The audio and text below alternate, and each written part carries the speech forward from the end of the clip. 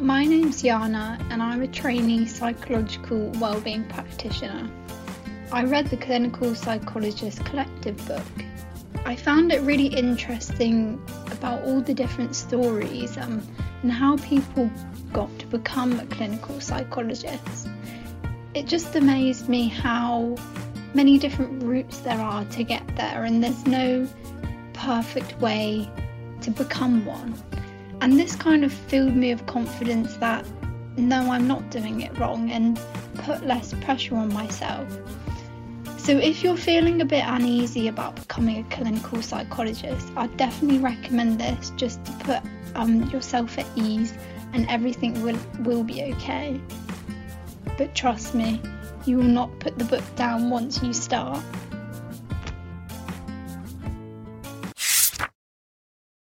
If you're looking to become a psychologist, then let this be your guide. With this podcast at your side, you'll be on your way to being qualified. It's the Aspiring Psychologist podcast with Dr. Marianne Trent.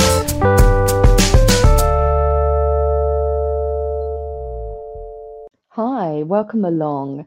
Let's think for today's episode about life events and psychology. So, of course, the desire to progress our career and to get on and to do the next thing, the next assistant psychologist post or the next research post or the next rung on the ladder of whatever you are doing can feel really pressuring.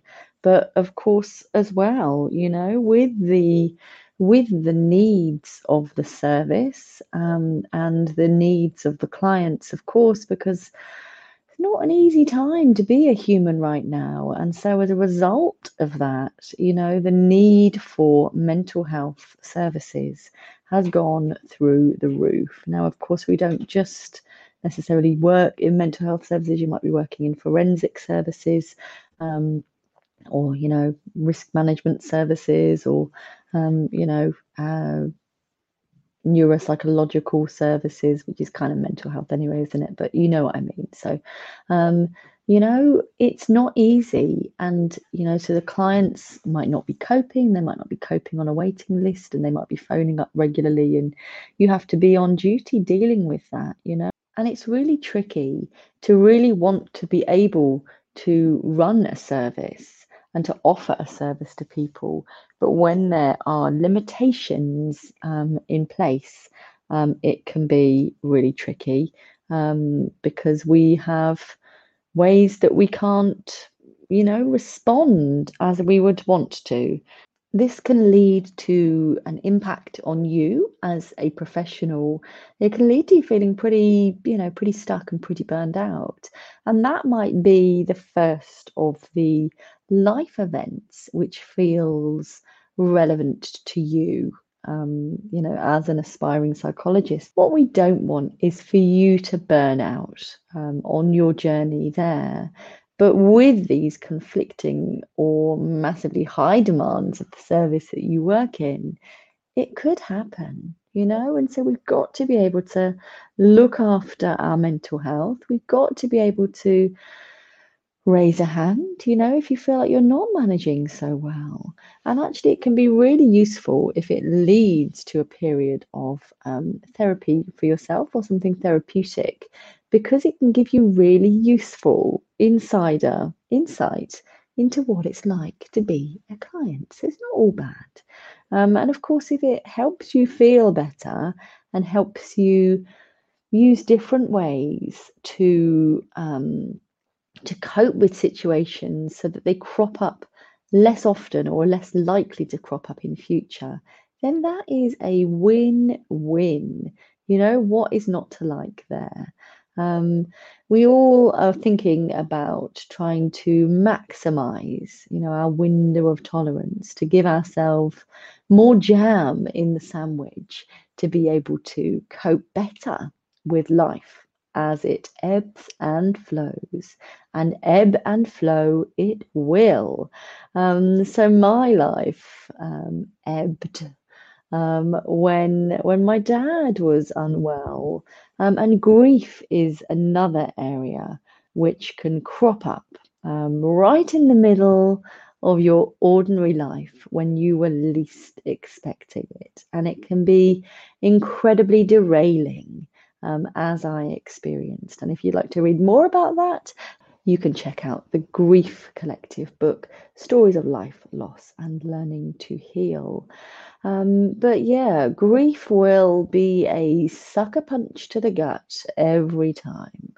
And when you're trying to get on in psychology, they can feel like it's not okay to take your foot off the gas, to react or to take time off from what you're doing. But what we know is that you are going to be your best optimal self at work when you feel like you've got more jam in that sandwich, when you feel like you've got more flexibility, when you feel like you're not really, really hurting in the moment, when you're not really reeling from your own personal circumstances. And what I found was that whilst my colleagues were incredibly supportive when I did return to work after my dad sadly passed away, that we could try and, give me cases that weren't about, cancer, that weren't about dead dads. In a trauma service, there's a surprising amount of kind of, dead dads, unfortunately. Some, have arisen through really traumatic murders, so it's, we tried to be as selective as possible about that to look after me. But my dad was called Norman, God rest him. And, with the best will in the world, I couldn't have predicted that, a case of someone I was working with, that someone significant in the story was called Norman, and so daily when I was seeing the client, I was having to hear the word Norman, and just, in terms of my own transference issues, having to just deal with that and manage that. And so it is worth thinking whether you are well placed to be at work at the moment, if you are suffering with grief, and whether you can raise that with your supervisor, or maybe rejig what you're doing so that you're less likely to be triggered whilst you're hurting. But it might be useful. So I found it really helpful to have some EMDR, so eye movement desensitization and reprocessing, to help me with my grief. And that absolutely helped me to, feel more contained about it, to stop things being so leaky. But when these sucker punches happen and something really significant happens in our life, you're allowed to be human. None of us are superhuman or should be thinking that we ought to be. So if you've got that in your head as the ideal, then it might just be worth having a little rethink about that. Another big life event can be becoming a parent. And I will be back to talk with you about this just after that ad break. If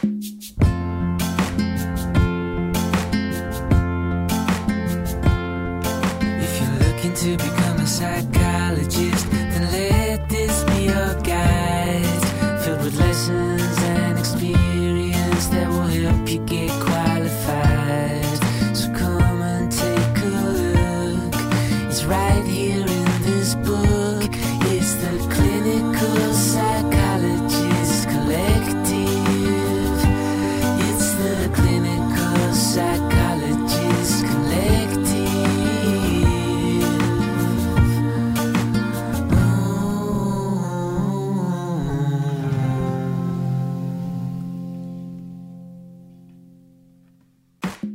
Hello, my name is Veronica Kasova. I live in Edinburgh and I just graduated with a Master's in Psychology of Mental Health. Marion recommended me the Clinical Psychologist Collective when I was networking on LinkedIn, and I must say I love it. It is one of a kind. It's like a window into the lives of people on the path of becoming a psychologist. The stories are unique, honest, and filled with a kind of intangible wisdom only personal storytelling can uncover. A common thread in the stories I valued most was to be compassionate not only with others, but with myself too. Also, not fixating on becoming a psychologist, but enjoying life, growth, and the final results will come as a byproduct. Marianne, thank you for taking the time to collate all the stories. The book is a true gem, and I think every aspiring psychologist should have a copy on their shelf. Thank you.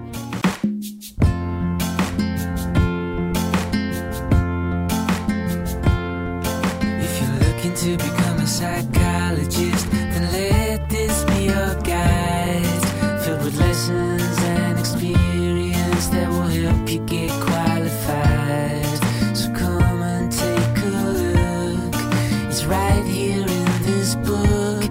It's the Clinical Psychologist Collective. It's the Clinical Psychologist Collective.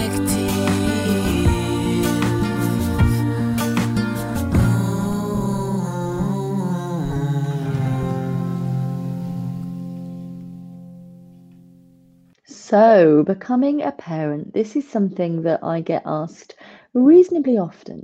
Should I have a baby, before I start my training? Should I have a baby during training? Is it best to wait until after training? And I think it's such a unique decision based on you, based on your age, based on your gender, based on your ideals for, what kind of parent you'd like to be. So I know that for me, it felt like being an attachment parent, and using principles of gentle parenting felt like they resonated with me most. Okay, so that's baby wearing and breastfeeding. I was a breastfeeding mama, even with children with tongue ties, had to overcome that. And bed sharing when needed, as well. And actually, that would have been tricky if I was trying to work as aspiring psychologist at that time. But like many things in life, we do just get on, and make the best of a situation. And actually, if you feel like the time is right for you to start a family or to expand your family, then then that might well be what you want to do. And I think that I am most definitely a better psychologist since becoming a parent, because it's given me new insight into positive regard and unconditional positive regard, given me new insight into love and difficult feelings and parenting, with a partner, and staying on the same team even when you don't always agree. It's I've really learned a lot, and so it's not I'm not suggesting that you have a child to become a better psychologist. Please don't think that's what I'm saying. But like learning to dance in the rain, isn't it? That you might well stumble across new insights and reflections that are really useful, so that you do make interesting talking points for interviews, when you're demonstrating points, when you're demonstrating that you have a good real life application of theory and can weave that into your understanding about clients, and to advance your skills in being an aspiring psychologist. And another common life event can be relationship breakdown. When you thought someone was going to be your forever, and you hope they might be, or even if they were your just for now. I absolutely, during training, spent a few days laying on a sofa wailing because the person I thought was going to be my right now for a bit longer wasn't. Oh dear, poor Marianne. She was hurting. She was hurting. And so if you're experiencing your own heartache, you know, heart goes out to you because it's not easy, you know, when you're trying to navigate that, and while still showing up and still being present, you know, still trying to help clients and your staff team when actually your world has got a bit dented. So yeah, you know, it's important to think about who you're able to talk to about things like this. You know, are you well supported by your family? Have you got friends that you can talk to about it? Even if they can't change it, which of course we often know they can't, you know, but can they hear you?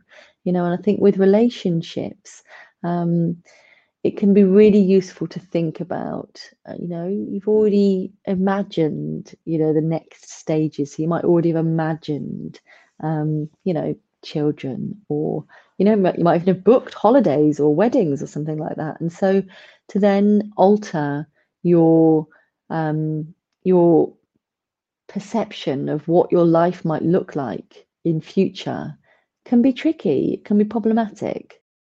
And you can allow yourself to grieve, you know, for what you've lost, and you absolutely can grieve for things that haven't yet happened, you know, for things that you had imagined would happen. You know, it's taken your life in a deviation from the course that you would have hoped for.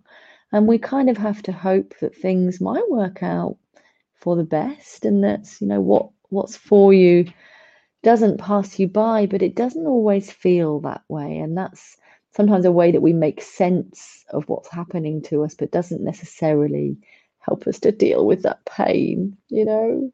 Doesn't get that person to change their mind or be you know, you might be the person that's decided to end this relationship because they're not the person that you need, and yet you can still grieve for that relationship.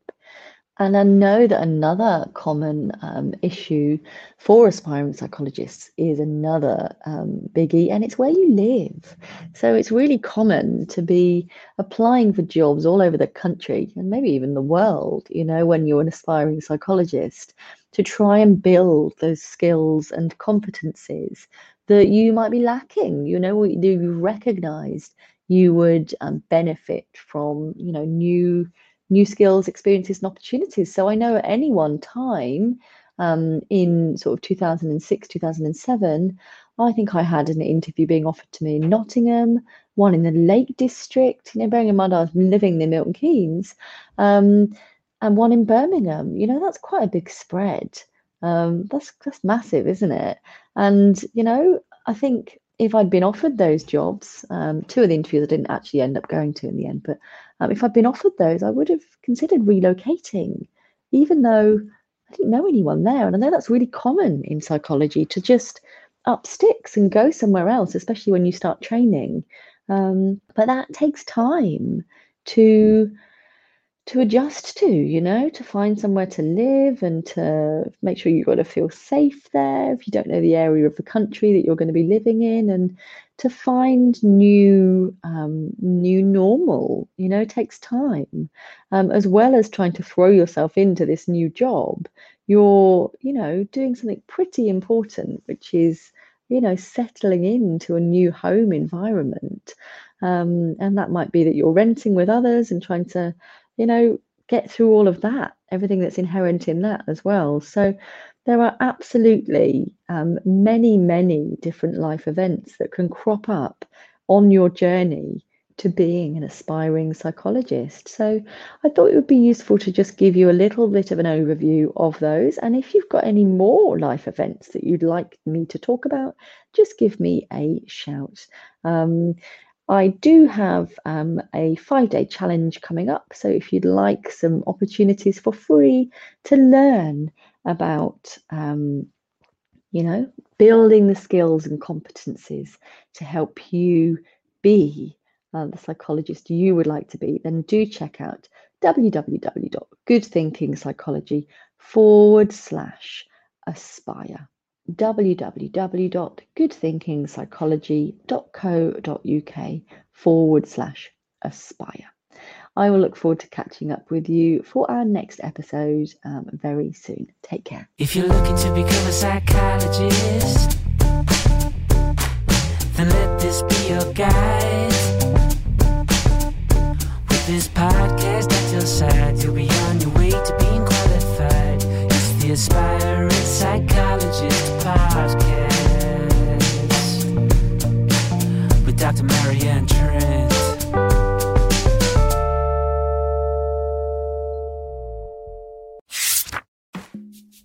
My name is Diakolola Amujo. I am a recent psychology graduate from Ireland. I am also an aspiring clinical psychologist. Dr. Marianne's book, The Clinical Psychologist Collective, has been so helpful to me on this journey to becoming a clinical psychologist. As I plan to continue postgraduate studies in the UK, I found it extremely useful that this book provided in-depth information on the UK DClinPsy application process. I enjoyed reading about the experiences of both qualified and trainee clinical psychologists. The various narratives were my favorite part of the book, as everyone's story was different and it provided amazing insights into the clinical psychology journey. I would definitely recommend this book to anyone interested in psychology and aspires to become a clinical psychologist.